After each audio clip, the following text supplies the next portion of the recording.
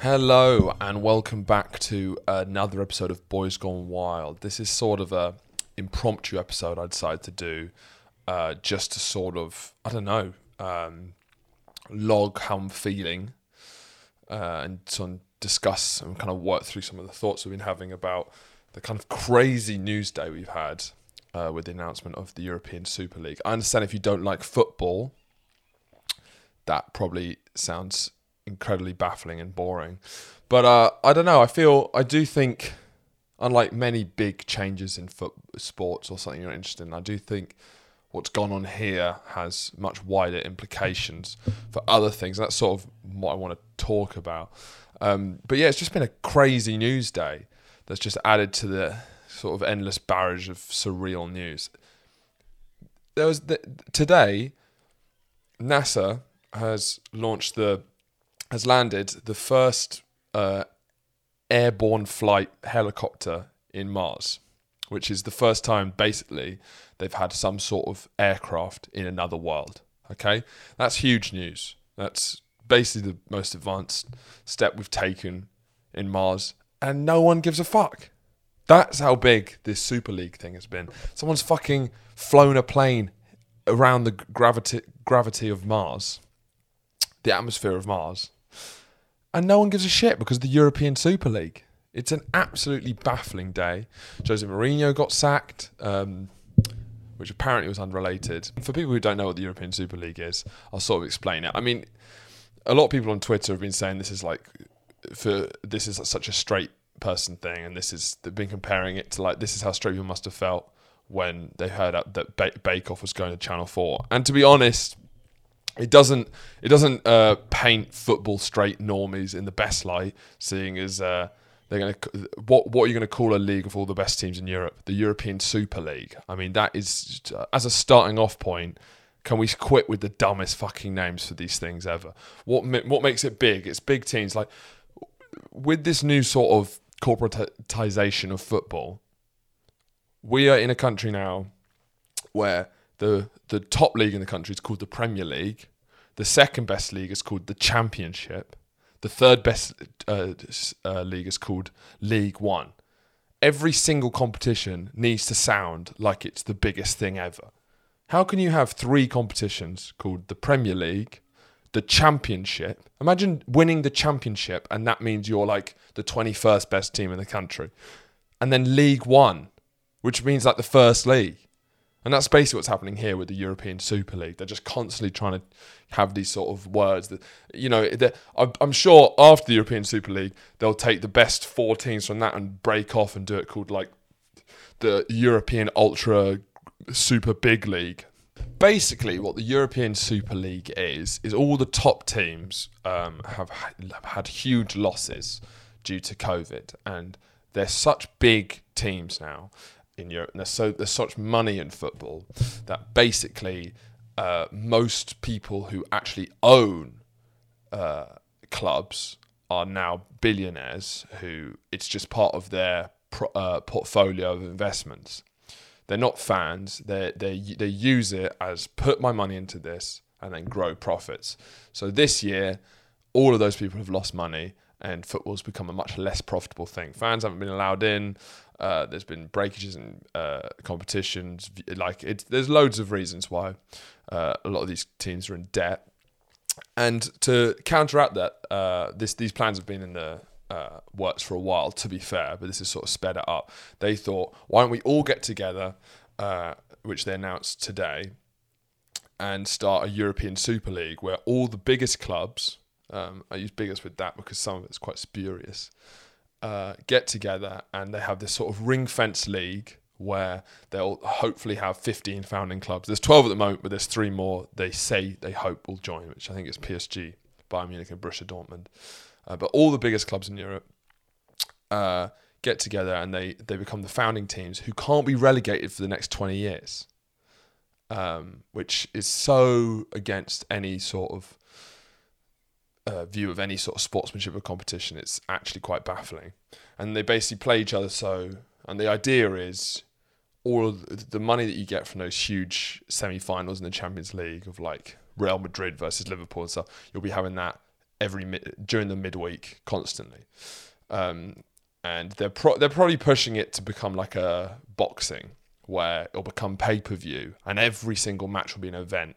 You know how boxing, it's this huge event, there's so much build up and then you have to pay to watch boxing. They'll probably do that with this European Super League. But what it does is it stops other teams getting in and shifts all of the money away from the lower teams and concentrates it in a very small elite group. Fascinating, the response, because I haven't heard anyone even making a case for it, because there's no people who we see advocating it. We just hear it's happening because the boardrooms of the, Daniel Levy at Tottenham, Stan Kroenke at Arsenal, all the kind of turbo cunts in this country have got together and decided this. But there's no face, there's no PR for them, there's no spokesperson who's come out and tried to even explain it. And everyone who's had an opinion today has unanimously hated it. You have all of the pundits on Sky Sports, Sky, who probably would look to be making money out of this, or all of the pundits are just actively going on and say this is the worst thing they can remember happening to football. So unanimously hated across the board. And I guess I'm obviously quite upset about it as a football fan, but I feel maybe my position, I'm not going to be given the best analysis of the actual football. There's so many people right now discussing the kind of ramifications of the European Super League and how much of a disaster it will be for grassroots football. But I guess what I think is potentially interesting is if we can use the energy I've seen, the kind of how emotional people are feeling about how pissed off they are at the proposal of the European Super League, which, by the way, has been FIFA, UEFA, all of the governments have all said this is a terrible idea. We'll try and block it any way we can. They knew that going into it, and they've still put it out, which is what's terrifying, is that these clubs and their owners know that the big governing bodies of football are fully against them, and they don't care. Governments are against them, and they don't care. It's terrifying. Because, FIFA is not exactly the best governing body in the world, but to be worse than them and make FIFA the kind of on the good side shows just how dark this European Super League thing is. I mean, there's a lot of things being thrown about, and it'd be fascinating to see how this unfolds. I mean, FIFA are threatening anyway for that any players that play in the European Super League will not be able to play in the World Cup or anything. So it's going to probably be a war of attrition from both sides to see who caves first. But it's interesting to see how people care a lot about this, because people love football and football's interesting. People can talk about football for hours. And it's something that a lot of people in this country and all over the world, but I certainly notice it very deeply in this country. A lot of people, their lives are football. They work hard during the week so they can go see a game on the weekend, and that's how their community can frame itself around a football team. And that's football's not their entire life, because there's lots of other parts of their life, but football's the way that they frame their reality, and it's a super important thing for so many people in this country. And that's why when this happens, you can see how we're all talking so openly and emotionally about how we're feeling about it. But I guess that's because football's interesting. But in this country, what's basically happened in the European Super League is happening in every aspect of our lives. It's just too boring to discuss on a mass scale. This is happening in healthcare. This is happening in rail and transport. All of these things where the power's been shifted away bit by bit, pretty much since Thatcher, away from any regulatory body, away from governments, away from unions, away from people, towards private companies, global private companies who are completely unaccountable. It's happened in tech, but all of these things, they're too boring to talk about, because who gives a fuck? Who? We're not going to have this huge debate about, the privatisation of rail, even though we get pissed off that it costs fucking 40 quid on an hour's journey on the train, we're not going to have these sort of debates. I'm not going to come on here and talk about train prices, even though they're important. But I think they're all linked to the same thing. So I guess trying to get the sort of cynicism and pessimism and turn it into a potential that this could be a turning point if done correctly. Because this is the perfect time for collective action in the face of private tyranny. Because this is building into my biggest fears for this country. And I've said this on the podcast a lot, which is like, though I consider myself very left-wing, progressive in many ways, I've always pulled back at like super anti-nationalist sentiment when the left is constantly going on about how awful this country is. It's not the way I see this country, and I don't think it's also tactically the best way to view this country. I think we should put forward a better idea of what this country is. And I guess my fear, and has been, and why I support protecting a certain way of life and an authenticity when I can see it in this country, is I'm terrified of Britain becoming a non-place, which is a term by a French philosopher. I forgot what his name was. This French philosopher termed this thing called, which happens in capitalism, non-places. Car parks, shopping malls, motorways. Basically, these places appear around the world that could be anywhere. Like I was in South Africa a couple of years ago and I was in a shopping mall and all the brands were global. It was the same design as a shopping mall anywhere, and I could have been anywhere. You know, it doesn't place you anywhere. If you walk down the streets of central Paris, you see the Eiffel Tower, you see these things, you see the cafes and the cuisine, the culture, you know where you are. That's a place. But more and more we're seeing these places that don't really exist as actual places. And that's my defining fear when we get rid of, like, when we think, oh, British, any sort of form of like pride in Britain is so bad. And if we don't replace it with anything, this whole country will become a motorway. This whole country will be a shopping mall. And that's exactly what's happening with these clubs. One of the great things still left in this country is the football teams and the immense history. If you go to Anfield, Old Trafford, Arsenal, of course, there's an immense amount of history of the oldest football clubs in the world, built on a working class fan base who, you know, work hard all week so they can go to the weekend games, spend money on it, and that creates community around it and a history, and it's a way of life. This sort of European Super League with these sort of owners, most of whom seem to be American or foreign owners, who have no connection whatsoever to any of these communities or teams, seem to turn something that's authentic and interesting about where we live. And this is not just Britain, obviously. It's all over Europe. It's the Italian teams, it's the Spanish teams. And they're trying to turn it into this sort of non-place. Because the European Super League would be a shopping mall. It would be a motorway. It would use the branding of 150 years of history of the top clubs of Liverpool. They would use that as a stepping stone to destroy any sort of depth, you know, to remove any meaning.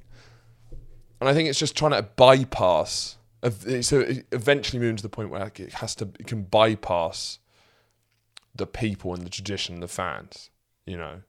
To us, fans of football, it is important that when you go to Anfield or any other stadium like that, that the main majority of people there grew up in the area, support the community, and because it has an authenticity, it's a real thing that matters more than money. If you're a profiteering business owner and you see that, you know, the population of Liverpool must be 600,000, 700,000, the fan base of Liverpool will be, I don't know, 10 times that maybe. Be many more times that. There's fans everywhere. If you go to anywhere in Africa, they all support one of the big 4 or 5 teams in the UK. So trying to bypass the traditional fan base, because you don't need it anymore. And I wonder if it will reach that stage where they'll try and bypass fans and they'll just have pay-per-view events and they'll use the kind of hundreds of millions global fan base to the point where it's meaningless where Arsenal came from. It's meaningless where Liverpool came from. These things are irrelevant. They're just these global entities that have no place or community. And I guess that's what made me feel so kind of upset, as well as obviously being a football fan and not wanting to see the fucking death of such a great sport. But it's so almost predictable that this is going to happen in every walk of life. But this feels like a fight that can be won, where healthcare, when that comes around, it will be a slow death that none of us will realise till it's too late. At least with this, the outrage, I don't think the European Super League is going to happen. I just don't think it will happen because the fans hate it, the pundits hate it. I think they're going to use it as a bargaining tool to show where the power's shifted so that they can make the Champions League 32 teams, or 64, whatever it is, to make it bigger so that they can make more money out of it. But what can happen from this, and which I hope does happen, is if it does go ahead, if we can realise our own collective power and not go to any of the games, boycott all the games that happen for the European Super League, don't watch any of the games on TV or pay-per-view, stop, try and use some sort of organised power against these owners who seem to run football now. Because it is the case that as much as we're told constantly that the power is fully in the owner's hands, it's not. It's just trying to organise the mass of people who care about it most to being effective. I think sometimes the way we talk about how it's all power is concentrated in this small amount of elites is very true, but sometimes that narrative is debilitating because it sort of encourages us to believe that it's hopeless. If there's no one watches it and they stop making money from it and you stop giving money to the club, it will stop becoming profitable and they'll have to stop doing it. There is a power if we can organise effectively. And maybe if we can achieve that, which I think football's such a already organised collective thing, it's going to be one of the easiest things to organise. You're 60,000 people meeting in the same place every weekend. It's probably quite an easy place to effectively organise strikes and boycotts and stuff like that. And if we can show that it isn't hopeless and, 15 people in a boardroom can't decide the future of the biggest sport in the world, maybe it can inspire us to apply that to other parts of life in this country and defend more of the things that are kind of being slowly eroded. Literally a week ago, maybe a couple of weeks ago, I was watching PSG versus Bayern, and it was a great game. And I thought, well, at least there's fucking football, Or when I'm watching Premier League every weekend, I'm like, at least there's football, That still gives me a thrill. That still feels, no matter how much that people have tried to take it, there still feels to be an authenticity and then this news happening, just reminding that even that can be taken away, is really demeaning. And I just think there needs to be a discussion about... I think this is also a good way of understanding, this is what happened. This is the debates that are happening around this and the realizations people are having about what matters is having more mature discussions about things meaning more than money. Because football's a great example of that, which is you can be the most profitable club in the world, but if you don't have a fans or a history, it doesn't really mean anything. And you can be a broke club who's gone into administration, but have great fans, a community around it, and it means something. And it's just a great example of trying to, money is very important and you can't neglect that. But trying to maybe encourage people to realise there's things that mean so much more. I guess the reason I want to make this video is to try and get my thoughts out. But the main thing is, can this be used as a potentially positive thing? Just seeing how across the board, everyone who you speak to hates this idea.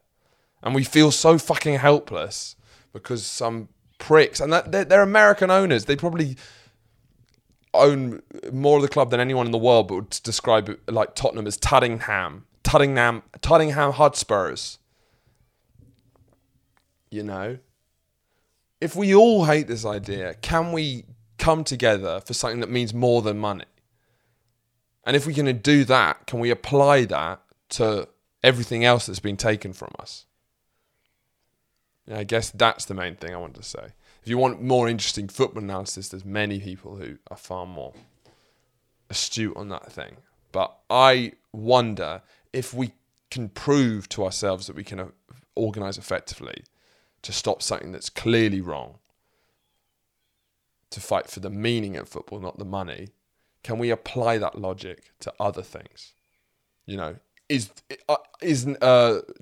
health nationally more important than making profit out of health?